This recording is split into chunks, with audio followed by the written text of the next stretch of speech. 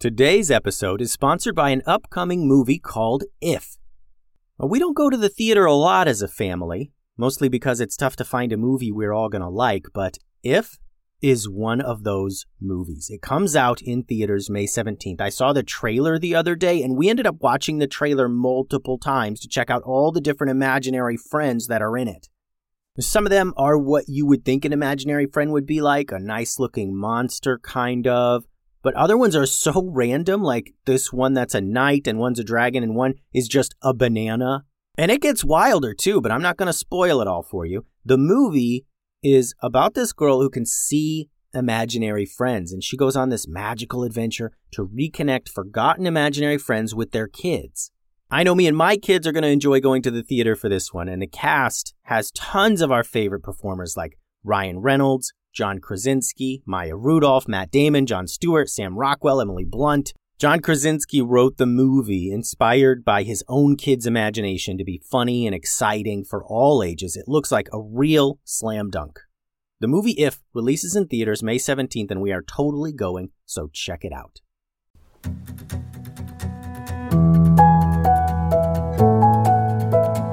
Hello, and welcome to another episode of the Kids Stories Podcast. I'm Phil Bechtel. Today, I want to give a shout out to my amazing nieces, Lily and River. Happy birthday, guys. We love you a lot, and we miss you so much. Today's episode is from a listener question. Cayman sent me an email with a few questions about the podcast. I'll answer each of the questions with a short episode.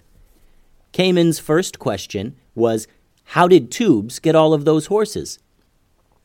So today's episode is called How Tubes Got All of Those Horses. I hope you like it.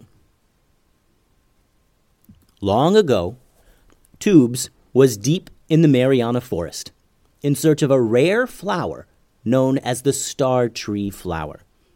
This flower was used in many different potions, and Tubes had been needing some for quite a while. She had been searching these woods for about a week now, and finally she saw the tree that the flowers are known to grow on.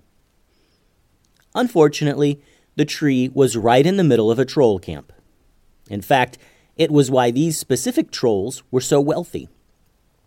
They had been selling the star tree flowers to witches and wizards, and it had made them rich.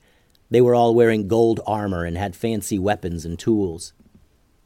As Tubes crept around and spied on their troll camp, she noticed two sad-looking horses near a small stable. The horses seemed to be underfed and not cared for. What's more, the trolls had been riding these horses. Trolls were too big to ride horses, and it wasn't safe for the horse to have a troll riding around weighing down its back. But these greedy, mean trolls had been forcing these poor horses to carry them around. All of this made Tubes very angry.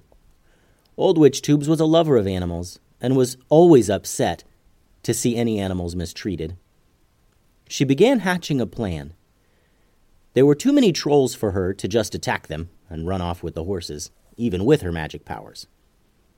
She decided that she would need to try and cast a huge spell that would put the entire troll camp to sleep. Then she could just sneak in, free the horses, and take some of the star tree flowers. Easy peasy lemon squeezy, right?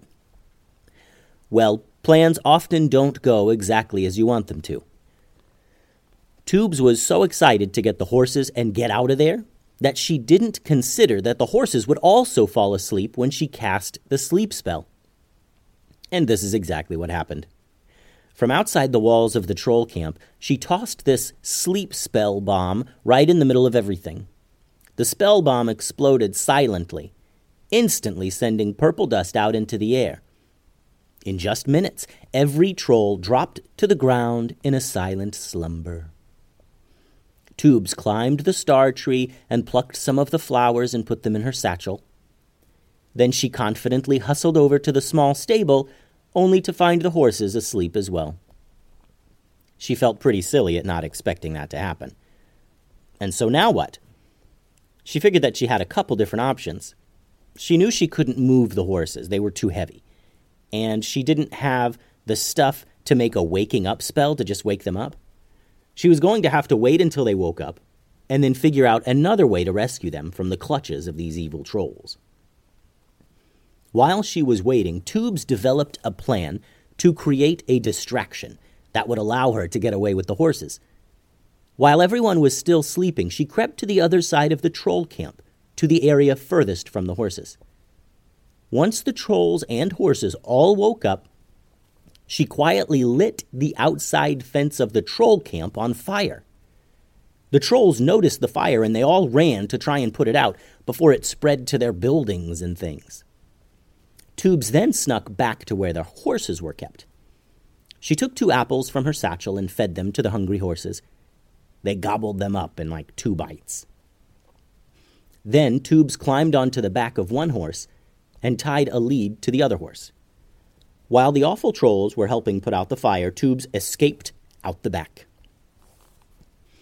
Tubes planned on setting the horses free, but they kept following her. They followed her all the way back to the rock fields where she lived.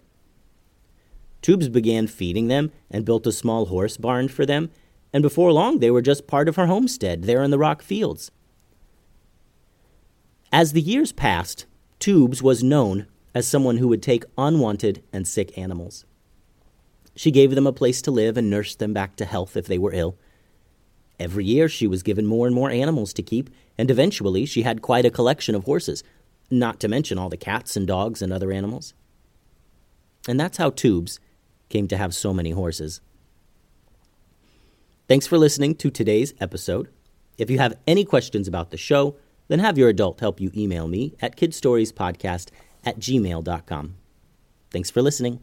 Adios.